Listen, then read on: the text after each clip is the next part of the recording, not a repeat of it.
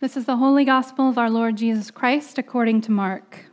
Glory to you, Lord Christ. The apostles returned to Jesus and told him all that they had done and taught. And he said to them, "Come away by yourselves to a desolate place and rest a while." For many were coming and going, and they had no leisure even to eat. And they went away in the boat to a desolate place by themselves. Now many saw them going and recognized them, and they ran there on foot from all the towns and got there ahead of them. When he went ashore, he saw a great crowd, and he had compassion on them, because they were like sheep without a shepherd. And he began to teach them many things.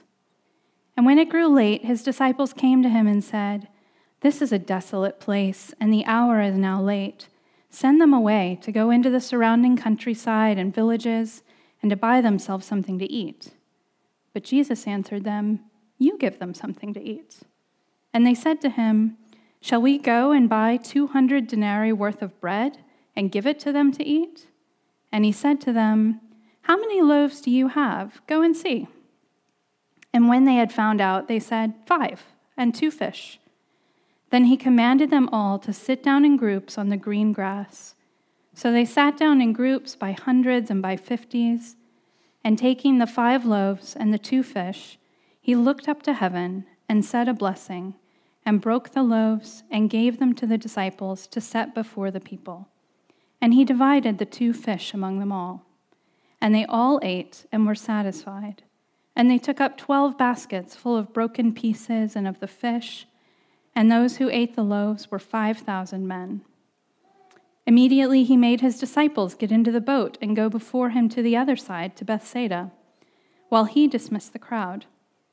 And after he had taken leave of them, he went up on the mountain to pray. And when evening came, the boat was out on the sea, and he was alone on the land. And he saw that they were making headway painfully, for the wind was against them. And about the 4th watch of the night, he came to them, walking on the sea. He meant to pass by them, but when they saw him walking on the sea, they thought it was a ghost, and they cried out, for they all saw him and were terrified. But immediately he spoke to them and said, "Take heart, it is I, do not be afraid." And he got into the boat with them, and the wind ceased, and they were utterly astounded, for they did not understand about the loaves, but their hearts were hardened. The Gospel of the Lord. Praise to you, Lord Christ. You can have a seat.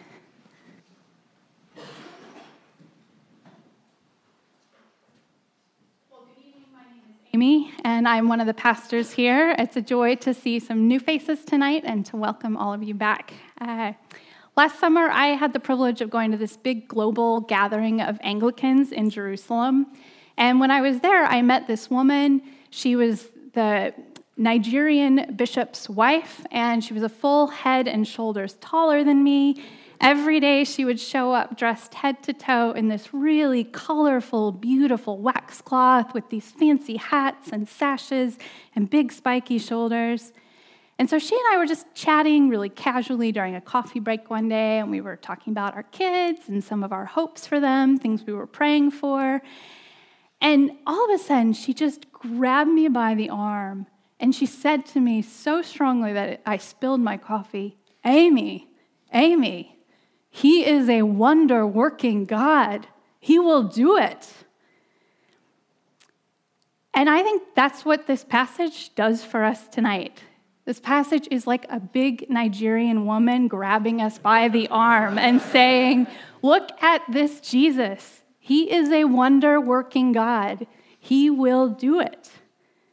And in these miracle stories tonight, I want us to see this wonder-working, prophecy-fulfilling, glory-revealing, rescuing God.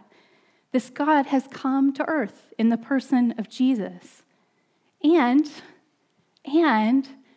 Jesus uses this incredible power to care for us. Jesus is powerful, and Jesus directs that power toward our good. So with that in mind, let's get into the passage. In verse 30, it says that the apostles returned to Jesus. They told him everything they'd done and taught, and he said to them, "Come away by yourselves to a desolate place and rest a while." because many were coming and going, and they didn't have leisure even to eat. So the disciples have been out on this missionary journey that Jesus had sent them out on. They had gone in groups of 2 out into the countryside. They were healing people and casting out demons and calling people to repent and to turn to God. And they have had wild success. It's been amazing and probably really exhilarating. But it's also been really overwhelming, so much that they can't even stop for lunch. And Jesus sees this and he says, hey, guys, you haven't even eaten. The crowds are following us everywhere. Let's get away. Let's go on a retreat. Let's go somewhere alone and rest together. Now, there is so much more to this story than friends going on retreat, and we are about to get there, but I do want to pause and mention that many of us are living in this constant state of busyness and overwhelmedness. And I think there's something about living in this really expensive area that almost demands that of us. And we all have days where we don't even have leisure to eat. We are so consumed by worries about our parents, our children, our friends, our money, our jobs. And Jesus is always right there, inviting us to turn away from this culture of busyness, this culture of unending work. He's always inviting us to rest. He's always saying to you and to me what he says to the disciples: come away and rest. And so they do. They set off in this boat and they cross the Sea of Galilee to go to this desolate place. And desolate here just means deserted, undeveloped, sort of a wild area. They're going to the far side of the sea, to the wilderness. But as they're approaching, you can just imagine they are in this little boat and they see on the hillsides people running down from their villages, waiting to meet them at the shore. And you can imagine that sinking feeling in the disciples as it's dawning on them that they are not going to get the retreat that they signed up for. But listen how interruptible Jesus is. In verse 34, it says, when he went ashore, he saw a great crowd, and he had compassion on them, because they were like sheep without a shepherd, and he began to teach them many things. So Jesus is facing this crowd of thousands of people when all he really wants to do is rest. And if you can imagine how desperately needy these people must be, if they're willing to run from wherever they're from just to meet this street preacher. And yet Jesus allows their desperation and their neediness to move him with compassion. They are like lost sheep, and they need a shepherd. And so I want us to see this tenderness of Jesus in these people who have essentially ruined his plans. And then he feeds his sheep. And the first way he does this is by teaching them. Jesus, of all people, knows that man doesn't live by bread alone, but on every word that comes from the mouth of God, like the scriptures say. And so the first thing he feeds them is his words. But as the day goes on, he probably also needs to feed their bodies because there are 5,000 people getting hungry, and the disciples are starting to worry. And so they come to Jesus and they say, hey, we are in the middle of nowhere. It's about time we send these people home so that they can buy something to eat. But Jesus doesn't. He tells his disciples to take an inventory to see how much they already have in the crowd, and they do. And reading from verse 39, when they found out, the disciples said, 5 loaves and 2 fish. And then Jesus told everyone to sit down on the green grass. And he takes these 5 loaves and the 2 fish, and he looks up to heaven, and he says a blessing. And he broke the loaves, and he gives them to the disciples to set before the people. And everyone eats, and everyone's satisfied. Well, this is this extraordinary miracle for people who are not used to eating their fill of anything. Jesus, the Good Shepherd, has invited thousands of hungry, desperate sheep to come and sit by the water at this abundant feast in the wilderness. And he's showing the power of God over the bread and the fish, the power of God to feed and to nourish, That same power that once rained manna in the desert for 40 years. And all of this phenomenal power is directed at his people. And if we have trusted Jesus, then that power is directed at us too, because we can feast on this miraculous meal. The bread of life has already come down from heaven and been blessed in the person of Jesus. It's already been broken on the cross. It's already been given to us to feed our deepest hunger and to give us life forever. We can feast on everything Jesus has already done for us right now, just as we are, in the wilderness of our sin and our need. And we get to act this out every week in the Eucharist, when Jesus invites us to the table and he feeds us with himself. So, see this image up on the screen? It's this floor mosaic from this church in Israel that's right along the Sea of Galilee. And according to tradition, this church is built on the place where Jesus fed the 5,000. So this floor is over ground where Jesus walked, where Jesus broke bread, where people sat down and ate and were satisfied. But when we take the Eucharist here at Incarnation, I don't know if you've ever gotten to notice, but our pottery, where we serve the wine and the bread, it actually has this mosaic on it.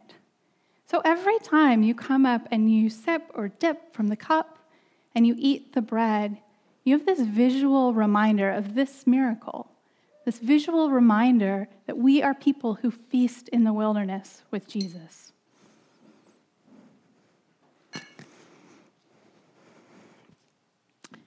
But that's not all. Because after they feast, Jesus sends these crowds home, and he sends his disciples out in a boat. He tells them, go ahead, I'm going to stay here and pray for a little bit. And then the story picks up there in the fourth watch of the night, which is 3 to 6 a.m., so it's dead of night. And we read that the disciples were making headway painfully because the wind was against them.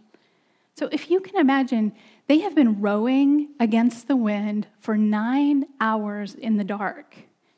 And if that is not a perfect metaphor for life in the DC area, I don't know what is. But Jesus comes to them by miraculously walking on the sea. Now, a few hours ago, he was handing out fish to thousands of people, and now he is walking with fish swimming under his feet. He is crossing the sea like it's nothing, like it's dry land.